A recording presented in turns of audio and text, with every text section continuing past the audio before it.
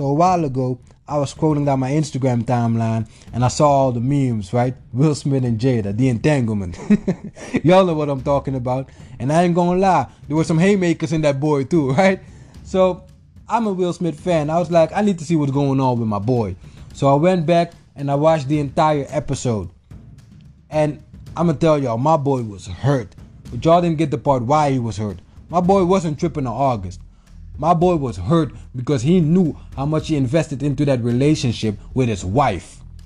So I'm gonna tell you something about my own personal experience. A few years ago, I was at work and my wife texted me and she told me I'm leaving.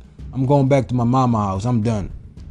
And at that time, I wasn't really listening to her. I was doing my own thing. So I told her, you might be, but not before I get down there first.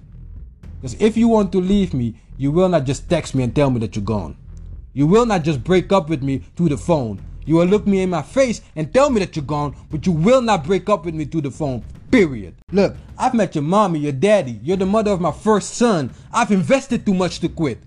That's why you guys can laugh and post all the memes all you want all day about Will Smith, but my boy invested his whole life into that relationship. So yeah, my boy's hurt. It's easy if you haven't invested nothing into it. I've invested too much to quit.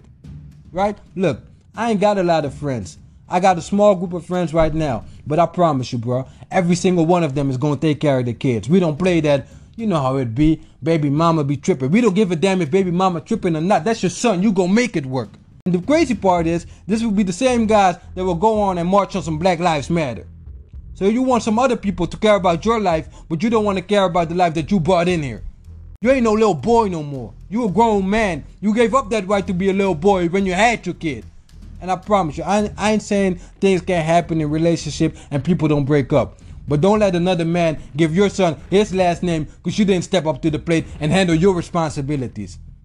You show up and show out. That's your job. That's your son.